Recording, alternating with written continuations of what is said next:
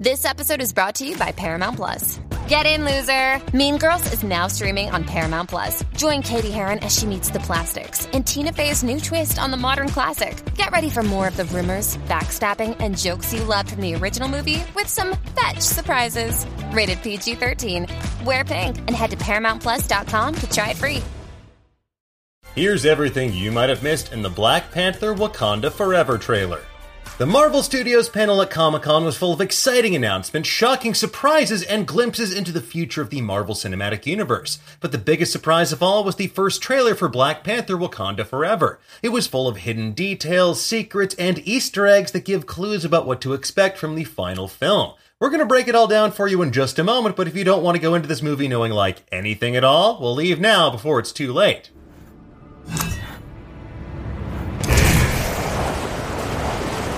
Okay, let's get into it, shall we? Set to the sweet strains of Thames' cover of Bob Marley and the Wailers' No Woman, No Cry, the Wakanda Forever trailer shows us a world dealing with the death of T'Challa. The trailer opens on Nakia standing wistfully on a beach. Behind her is a ziggurat, which evokes Mexico and Central America much more so than Wakanda. The film will introduce Namor the Submariner and the Kingdom of Atlantis from the comics. They seem to be heavily influenced by Aztec, Mayan, and Mesoamerican iconography, so perhaps Nakia could be doing her War Dog International Woman of Mystery thing somewhere off the coast of where Atlantis now sits beneath the ocean. Next, we see Okoye escorting Queen Ramonda into Shuri's lab, and there's a monitor in the background that seems to be displaying a massive radar or sonar map of some sort. My best guess is they are tracking the arrival of the Atlantean forces off the coast of Wakanda. Maybe this underwater earthquake that Okoye mentioned back in Avengers Endgame wasn't a fluke after all, regardless of what those pesky screenwriters say. McFeely. The next shot finds Queen Ramonda flanked by Dora Milaje and advisors in the Wakandan throne room. Another shot of the throne room later on shows us a different angle, and according to production designer Hannah Beachler, these are the symbols of various tribes: the Jabari tribe, the Merchant tribe, the Golden tribe, and the Border tribe, just to name a few. Dora Milaje stand between massive pillars covered in the Wakandan alphabet, and using the translation guide created by Omniglot, the pillars read, "Rest in power, King T'Challa, our hero. It was an honor, Wakanda forever." We see the various ways in which Wakanda grieves the loss of T'Challa, with a massive funeral celebration in front of a giant gate featuring statuary of Wakandan royalty. As confirmed by Hannah Beachler, there's also a mural of T'Challa with the phrase, "The Panther King forever lives in us and rests with the ancestors." The use of No Woman, No Cry and the focus on the badass women of Wakanda is intentional in this trailer. It illustrates how characters like Ramonda, Shuri, Nakia, and Okoye are putting the safety and well-being of the country on their backs to carry on in the face of abject tragedy. At one point, we see an Atlantean woman giving birth to her child underwater, presumably Prince Namor. First appearing way back in 1939's Motion Picture Funnies Weekly #1, Namor is the half-human, half-Atlantean son of the sea captain Leonard Mackenzie and the Atlantean princess Fen. He's also the first mutant in Marvel Comics history, but we'll see if he actually joins the likes of Kamala Khan in the MCU or not. This is followed by our first proper glimpse at adult Namor in his royal regalia. Played by Narcos Mexico star Tenoch Huerta, he's an imposing figure, and whoever plays Reed Richards better watch out because Mr. Steal Yo Girl has officially arrived in the MCU. Besides, you're like a plate of spaghetti now. Now, it bears mentioning that the Atlanteans probably won't be called Atlanteans in this movie. According to the listing for Hasbro's Marvel Legends Namor figure, he's described as the ruler of Talokan, an ancient civilization hidden in the depths of the ocean. The term Talokan is likely connected to the Aztec realm of Tlalocan, ruled by the rain god Tlaloc. This change is likely to avoid confusion with Aquaman over in the DCEU, who beat Marvel to the punch with a movie about their undersea hero, even though Namor predates Aquaman in the comics. But until we get official confirmation, we're going to use the term Atlanteans for ease of description. Now, speaking of Atlanteans, they ride what I can only describe as war whales, clinging to the sides of these creatures as they traverse the oceans at high speeds. At one point, we see a mysterious facility on the open ocean full of armed guards. People in giant wetsuits are being lowered into the ocean, maybe to investigate rumblings from beneath the sea, and that will inevitably draw Atlantis' attention in a very negative way. This facility seems to be Wakandan in nature given the scientists that we see. Maybe they're looking for an underwater deposit of vibranium to maintain their monopoly on the most valuable material in the world. However, with that said, I actually really like Screen Rant's theory that Wakandan scientists could be searching for a way to recreate the heart-shaped herb after Killmonger torched their remaining supplies in the first Black Panther.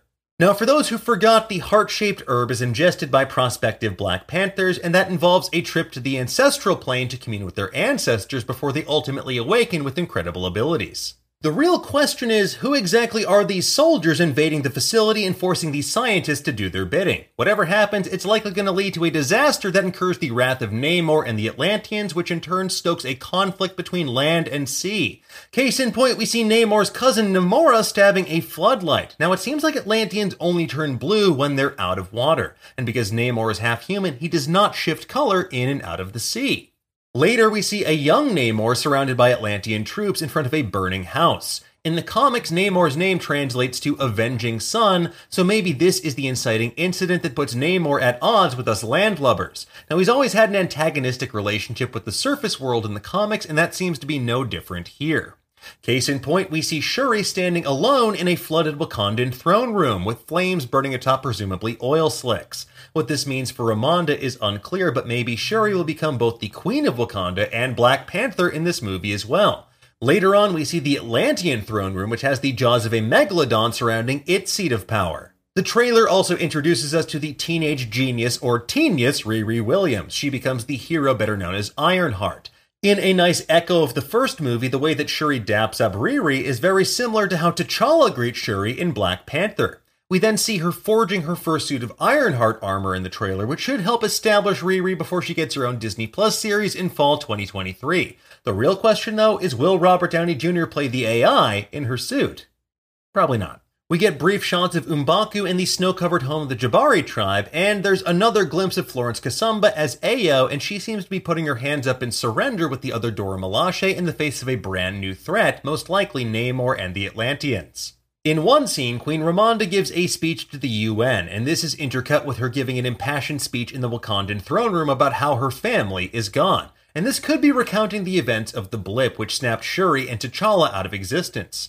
As some have theorized, Ramonda might have taken on the mantle of Black Panther herself for a time during this period, in addition to serving as queen. From there, things escalate pretty quickly. M'Baku attacks Namor and the Atlanteans at a Wakandan seaside market. We also get our brief glimpse of Michaela Cole as Aneka, who trains Dora Milaje in the ways of war. Alongside Ayo, she was a member of the Midnight Angels, an elite strike force of the Dora Milaje that wore specialized armor just like this. We see Namor then in royal regalia standing in front of a large mural depicting presumably one of his gods, maybe Tlaloc or Kukulkan, the feathered serpent god sometimes called Quetzalcoatl in different cultures. This is followed by a moment straight out of the comics, Wakanda being catastrophically flooded. During the Avengers vs. X-Men comics, Namor wielded the power of the Phoenix Force to invade Wakanda and drowned the city with massive tidal waves, utterly destroying it. Thousands and thousands of innocent people lost their lives, and Black Panther swore to murder Namor as revenge. Wakanda eventually did get their payback by invading Atlantis and slaughtering their people in a brutal example of Hammurabi's Code. Back to the trailer, we see Okoye battling Namora, Atuma, and other Atlanteans wearing specialized rebreathers on an elevated highway. This could be connected to the shot of the Dora Milaje attacking the soldiers who invade the offshore facility. But the single coolest shot of the trailer has to be seeing the Dora Milaje leap off the side of the boat to rappel down and fight the Atlanteans scaling the sides. The final shot of the trailer shows Namor on a rubble-strewn beach facing off with someone in a Black Panther suit that bears a striking resemblance to the one that Killmonger wore, the Golden Jaguar suit. We broke down all the potential suspects in yesterday's Nerdist News, which I will link to in the description below. But with that said, my top two suspects are Shuri and Nakia. Regardless, someone is taking on T'Challa's mantle, and they're going to throw down with Namor in what's bound to be a brutal battle. Anyway, folks, there you have it. That's everything we spotted in the Black Panther Wakanda Forever trailer. We'll be strapping on our vibranium foil hats in the meantime for plenty of other theories in the days ahead until the film drops in November. In the meantime, folks, tell us, what did you think of this trailer? Did you spot anything that we missed? Let us know in the comments below, and for the latest and greatest in the world of pop culture, make sure you stay tuned to Nerdist.com.